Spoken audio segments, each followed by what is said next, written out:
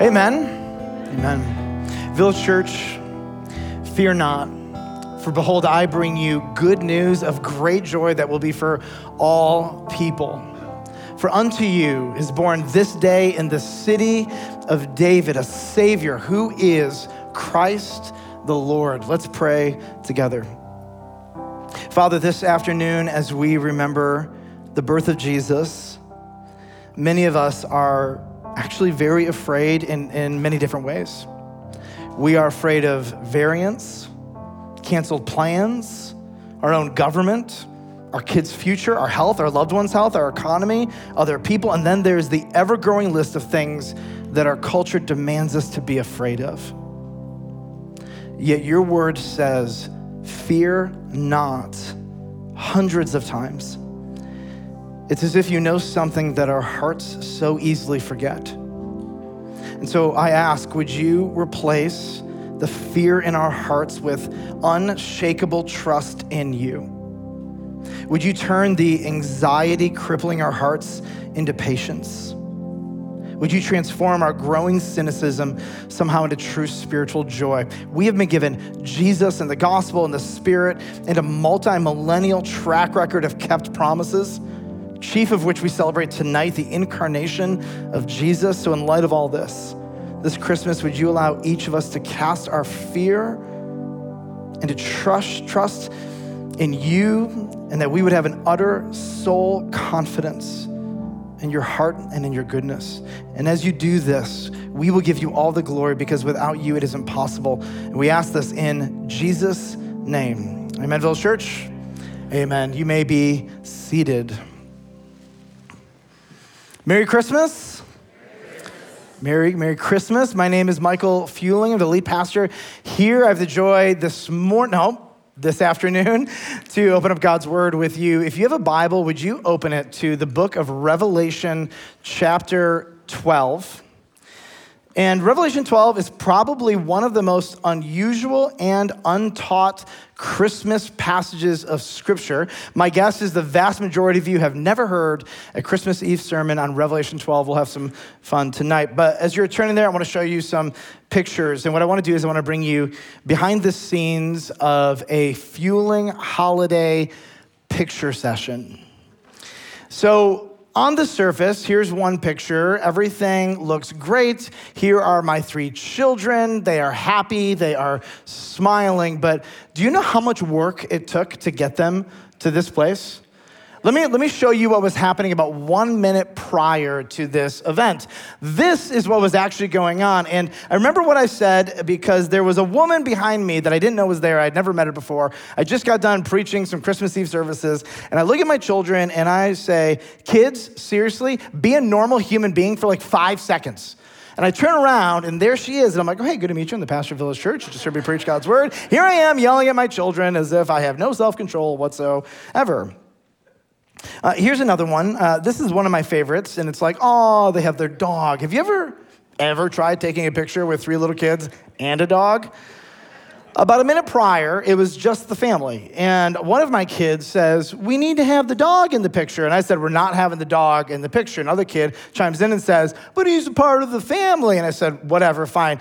Go get the dog. So one of them gets the dog. The other says, I want to hold the dog. I say, you're too small to hold the dog. What do you mean I'm too small to hold the dog? And I'm like, for the love of God, like everybody just freeze, take the picture. And of course, I think this one was like taken, like the countdown, like 10 seconds on your phone. Everything's got to be just right. And we had this perfect moment. Right before this was just a little bit of chaos and frustration. Easter Sunday, it's one of our favorites, and we love to get family pictures. You'll notice we're missing a human being in my family. What's happening is he is actually over on that side of the picture, rolling around on the floor.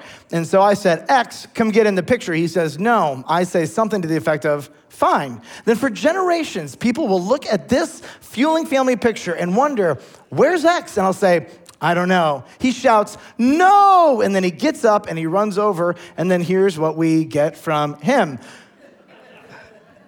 That's how it was so great. I was like, you know what? I'm going to take that any day. But it's so funny when you get to these pictures, you're like, why don't we post the behind the scenes stuff? So one of these, this is one of my favorite pictures of my children. And here's what's happening prior to this. X, look at the camera. X, look at the camera. X, look at the camera. Look at the camera. Look at the camera. Look at the camera. Good. Nope. Look back at the camera. Look at the camera. Look at the camera. Via, real smile. Elliot, you're squeezing your siblings too hard. Can everybody just relax just for a moment, right? And then this is what we got. And it's adorable, but behind the scenes is just a whole bunch of exhausted, tired, very hungry, at the end of their shooting session, children who are just like, for the love of God, can we go eat? Can any parents just like sympathize with this, right? Have any of you yelled at your children in the middle of taking pictures? Challenge for you this Christmas Eve, put the before pictures online for everybody. And Christmas, honestly, for me, it's a lot like these family pictures. We have a set of narratives and stories that we like to tell, and they are true, and they are good, and they are beautiful, and they are real. But there is actually something going on behind the scenes of the Christmas story that most people aren't very familiar with. So if you have been with us in the fall, we did a series on the spiritual realm and spiritual war. And what we did is we pulled back the curtain. We looked behind the scenes of what was actually happening in the world. And then we did a series on heaven and hell, and we pulled back the curtain of the afterlife, and we looked at what Scripture taught about what happens when you die, what heaven and the new earth and hell were actually like. So Revelation 12, here's what it does for us. It pulls back the curtain. And it shows us behind the scenes in the spiritual realm, the cosmic battle that was actually happening and leading up to the birth of Jesus. And so Revelation 12, there are two visions that we're going to focus on. And there are two characters. One vision applies to each character. And what you're going to find is you're going to find a woman, you're going to find a dragon. And the woman and the dragon are in a cosmic battle with each other. Now, if you look at Revelation chapter 12, verse 1, here's what happens. A great sign appeared in heaven. A woman clothed with the sun, with the moon under her feet, and on her head a crown of 12 stars. Now, I know all of you want to know what that means. For the time being, we're going to skip the metaphors, and here is what the woman refers to in the book of Revelation. The woman refers first to the nation of Israel. But it's very common for metaphors to have double meanings, and what you're going to find is that by verse 5 and 6, you're going to find that the woman then refers to Mary, the mother of Jesus. Verse 2, John says, she was pregnant, and she was crying out in birth pains and the agony of giving birth. Now, if you're reading this for the first time and you know the Jewish scriptures, your brain is going to be brought right back to Genesis 3. Genesis 1 and 2, creation, Adam and Eve, the whole world. Genesis 3, they sin, and God curses the man, the woman, and the serpent. And to the woman, by the way, ladies, you all know the curse, your childbirth is going to be really, really painful. And so right now, immediately, you're being brought back to Genesis 3, and that is the intention of John as he writes this. And here's what we know. We know, verse 3, that something shifts. There's another vision, our second character. Another sign appeared in heaven. Behold, a great red dragon. And in the Old Testament, the dragon is the serpent is the dragon. And your brain is supposed to be brought back to Genesis chapter 3, where the serpent is cursed. And here's what we're aware of. There is a cosmic battle that goes all the way back to Genesis chapter 3 between the woman, her offspring, and the dragon, who is Satan. Now, in verse 4, John pulls back the curtain on Christmas and tells us, here's what's actually going on. The dragon stood before the woman, who is about to give birth, so that when she bore her child, he might devour it. Hey, Merry Christmas. We're all going to go home right now, and feels like a good time to end the message. Here's what Revelation 12:4 is telling you behind the scenes of the birth narratives of Jesus. That for millennia, the evil one has had a posture toward the nation of Israel, seeking to hunt down the fulfillment of the promise of the one who would crush him. Let's go back. Let's look at Genesis 3 and this curse, because it's really important. And here's what God says to Satan. I will put enmity or hostility or volatility between your offspring, between you and the woman, between your offspring and her offspring. She shall bruise your head, and you shall bruise his heel. This is the origin story of the cosmic conflict between the evil one and the people of Israel.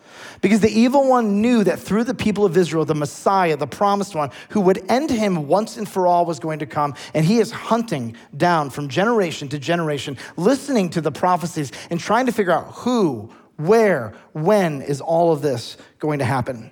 Now you go back to the garden, right? Adam and Eve, they have two boys first. Their names are Cain and Abel. Cain is the bad kid, Abel's the good kid, and so naturally, God promised that one of the offspring of Adam and Eve is going to ruin him. And so Satan naturally looks at Abel and says, he's the good one, it's gotta be him, puts evil and hatred in the heart of Cain, and Cain ends up killing Abel. But here's the problem.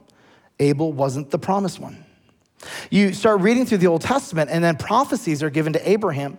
And actually, these prophecies talk about 400 years in the future. The people of Israel will go into Egypt, and then there will be some kind of deliverer that will bring them out. So the evil one is watching and counting the days.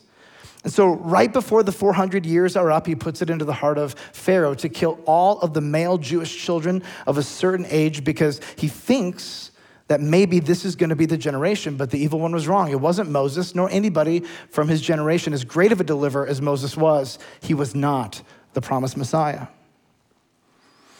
As you progress through Jewish history, there was one religion that was designed by Satan himself to trap the Israelites specifically. And it was a religion of a group of people in an area called Canaan. And the reason that Satan would develop this religion is because he knew exactly that this would be the promised land, and this would be where the Israelites go. And they had a really dark practice called infanticide. And the Israelites, for hundreds of years, were drawn to this, to the point where even many of their kings would practice this and support it. Even Solomon, in the lineage of the Messiah, by the end of his life, is practicing these vile and evil religious practices. Then we get to the time the Messiah is born. There are signs everywhere. There are stars that are doing weird things. There are dreams. There are angels visiting people. And the serpent of old knows the time is close, but he doesn't know where. He doesn't know when. He doesn't know who. And have you ever wondered why God went out of his way to keep Mary incognito? You have this young 13 to 15 or 16-year-old girl from a nowhere town who is leaving. Nobody knows really where they're going to be at. And then you find them in some random, we'll say, hotel in the back room of an inn where there were animals. And what you find is that the Lord is actually going out of his way to keep the evil one from anywhere near this woman because he is waiting, as Revelation 12 says, to devour the child before the child can devour him. And then we get the wise men. And the wise men are some of my favorite characters in all of the birth narratives. They travel from 900 miles away from the east. They follow the star.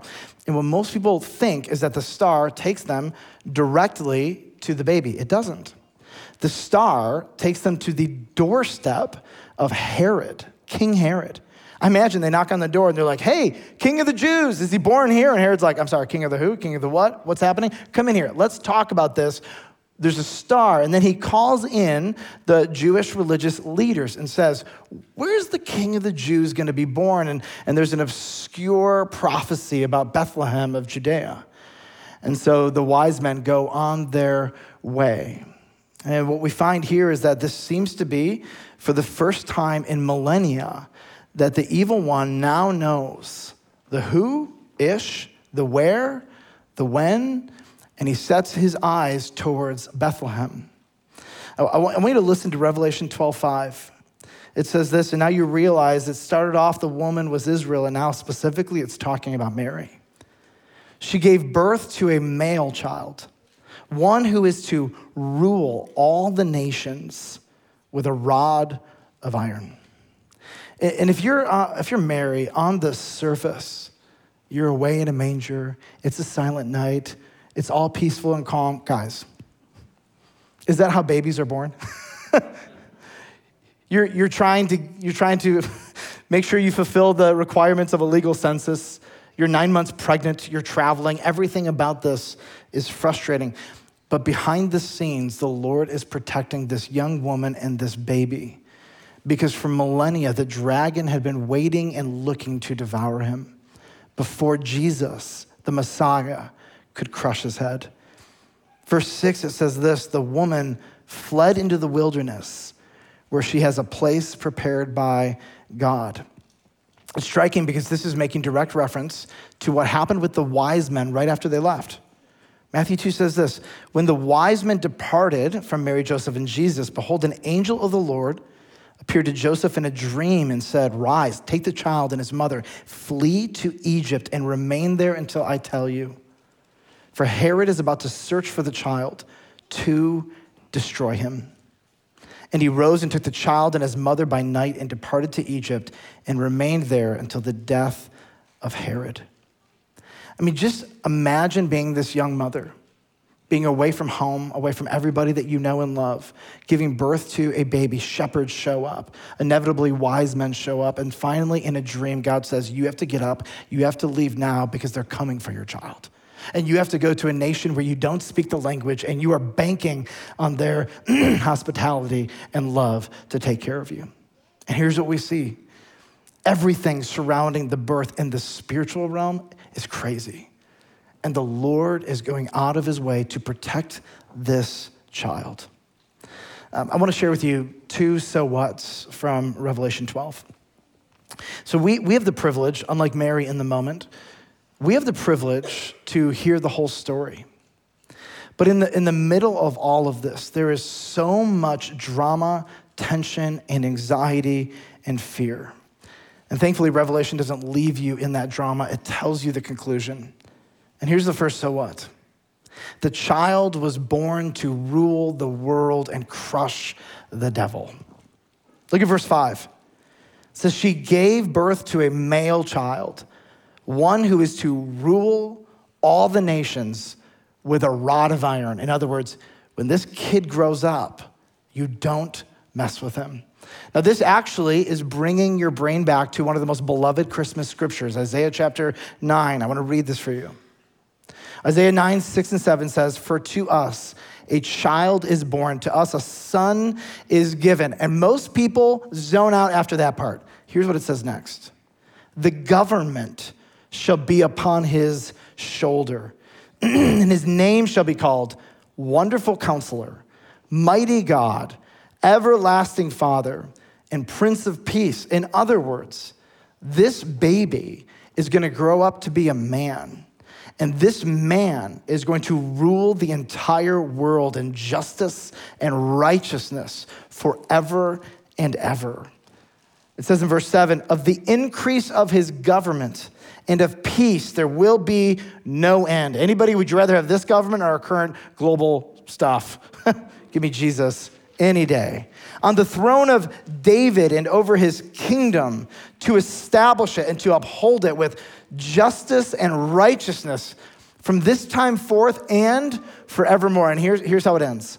The zeal of the Lord of hosts, the passion, the fire inside of him to keep his word and his love for humanity, the zeal of the Lord of hosts will do this. What we learn in scripture is that in order for this everlasting kingdom to come to fruition, 4 things need to happen. And 3 of the 4 have already happened. Number 1, the child, the Messiah, must, number 1, conquer sin. Check. Number 2, the child must grow up and conquer Satan. Check. Number 3, the child must grow up and conquer death. Resurrection, Good Friday, Easter, check, check, check. And there is a 4th thing that has to happen before Jesus can actually rule in righteousness and peace over the entire globe forever and ever. And the last thing to happen is the judgment or the final judgment. And this happens with the second coming of Jesus. And as believers, we await eagerly for this. Christmas is wonderful, and we love singing about the manger and the birth, but the birth means nothing if it does not culminate in a death and resurrection. And the death and resurrection mean nothing if they do not culminate at the end of time with justice and righteousness reigning and ruling over the entire world. Here's the second so what. all are now welcome to worship Jesus. If you were with us in church on Sunday, we talked about, as you read through the Gospels, every single kind of person is welcomed to come to Jesus and worship him. And we start off with these shepherds. The shepherds were, by law, not allowed to go to temple and worship God. And yet Jesus invited them to his feet to worship him. You have these wise men from a different religion, from a different land, who under Old Testament law should have been stoned to death. And they are offered forgiveness and the opportunity to come before the Messiah and to worship. You have social outcasts like Mary and Joseph who were shunned publicly, and they are welcomed to the feet of Jesus to worship and have their sins forgiven. You have immoral women, immoral men. You have the rich, the poor, swindlers, the sick, you name it. Every kind of category of sinner finds themselves welcome at the feet of Jesus for the forgiveness of sins and for salvation. Everybody. But the window to come to Jesus, it has an expiration date. And one of two events are going to make it impossible for you to come any longer to Christ. And the first event is going to be your death. And the Bible says that it's appointed that man would die once and then face judgment. It is explicitly clear that while you're alive, this is your opportunity to come to Jesus for the forgiveness of your sins. The other event that will happen that would make it impossible for you to trust in Christ after it is the second coming of Jesus. And it could be any day. And so if we are in a position where we have personally never trusted in Jesus, I think Christmas is the best time to do it. Now, some of you are like, listen, I am not gonna be the guy who fulfills the cliche and becomes a Christian on Christmas Eve. I'm here because my husband, my wife, my mother, my father, my children told me to come here. I'm not gonna be that guy. I'm not gonna be the guy. I'm not gonna be another notch on his belt. And I promise you, there's no more notches on my belt. This is not working. If Jesus is who he says he is, if he really is the fulfillment of hundreds of prophecies in his birth, his life, his death, and his resurrection, it doesn't matter if it is embarrassing for you to admit you're wrong. If it is true, you have until you're dead or until Christ comes back to be reconciled to God for the forgiveness of your sins. And so if you're here tonight, and I wanna just ask you a simple question. If you've never trusted in Jesus, I wanna ask you, do you believe that Jesus Christ died on the cross for your sins? Do you believe that he was raised from the dead? So if you're there, you're like 99% of the way there, by the way. But there are so many people, and I guarantee you there are men and women either watching online or in this room or students who you believe in your head, but you have never personally made the decision to ask God to forgive you and to save you from your sin. One of my favorite aspects about salvation is that it is not for people who are good enough. It is for anybody who asks God to forgive them because they believe in the death and the resurrection of Jesus. And so if you're here today, maybe if I could make a crass analogy, the Bible says that even the devil believes in his head and shudders, but he's never personally trusted. Maybe you're in the position where it's in your head, but you've never made the decision. I wanna just offer you, I think the greatest opportunity is today to believe personally in Jesus. You don't have to have all the answers. You don't have to have your entire life together, because any Christian in this room who has all the answers and has it all together, they're filthy liars, amen? Like Mary, like Joseph, like the shepherds, like the wise men, like the rich, like the poor, like the outcasts, like the sexually immoral, all of them are invited to ask Jesus for forgiveness and to receive it if they believe in him. And I want to talk to those of you who are Christians, because I am amazed. Christmas is so distracting, is it not? Like, how many of you still have presents left to wrap? Don't raise your hand, right? How many of you are like, oh, wait, I got to buy presents? My husband, my wife, my kids, help. But the next week, we have this opportunity, most of us, I think, in the room, where we have this privilege to kind of slow down, where there's less demands on us. And I think this is a great opportunity for you to hit a reset button in your life and to make sure that Christ is first in every part of your life. There is a great battle that is waging to keep you from Christ. There's a great battle that is waging to keep you from being with God's people. There's a great battle waging for believers and unbelievers to not believe him and love him and trust him. But I want to encourage you, if you are a believer in Jesus Christ, would you just take this next week and transcend all of the gifts and all of the food and all of the weight that you're going to gain and all the stuff you have to do and all the family you have to see. And may you walk into 2022, crazy to even think that out loud, devoted and committed personally to Jesus and laying aside all of the obstacles that you or others have set up to keep you away from him. Lastly, if tonight or even throughout this week or in the upcoming months, if you are still processing who Jesus is and whether or not you should actually believe in him, if you don't have someone to help you process some of your questions, we'd love to walk alongside of you in that process.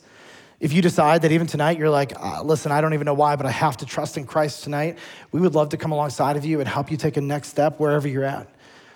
Our desire is not to have another notch on the belt. Our desire is that all people everywhere would meet Jesus, have forgiveness of sins, and know him personally because he is your maker and because he loves you.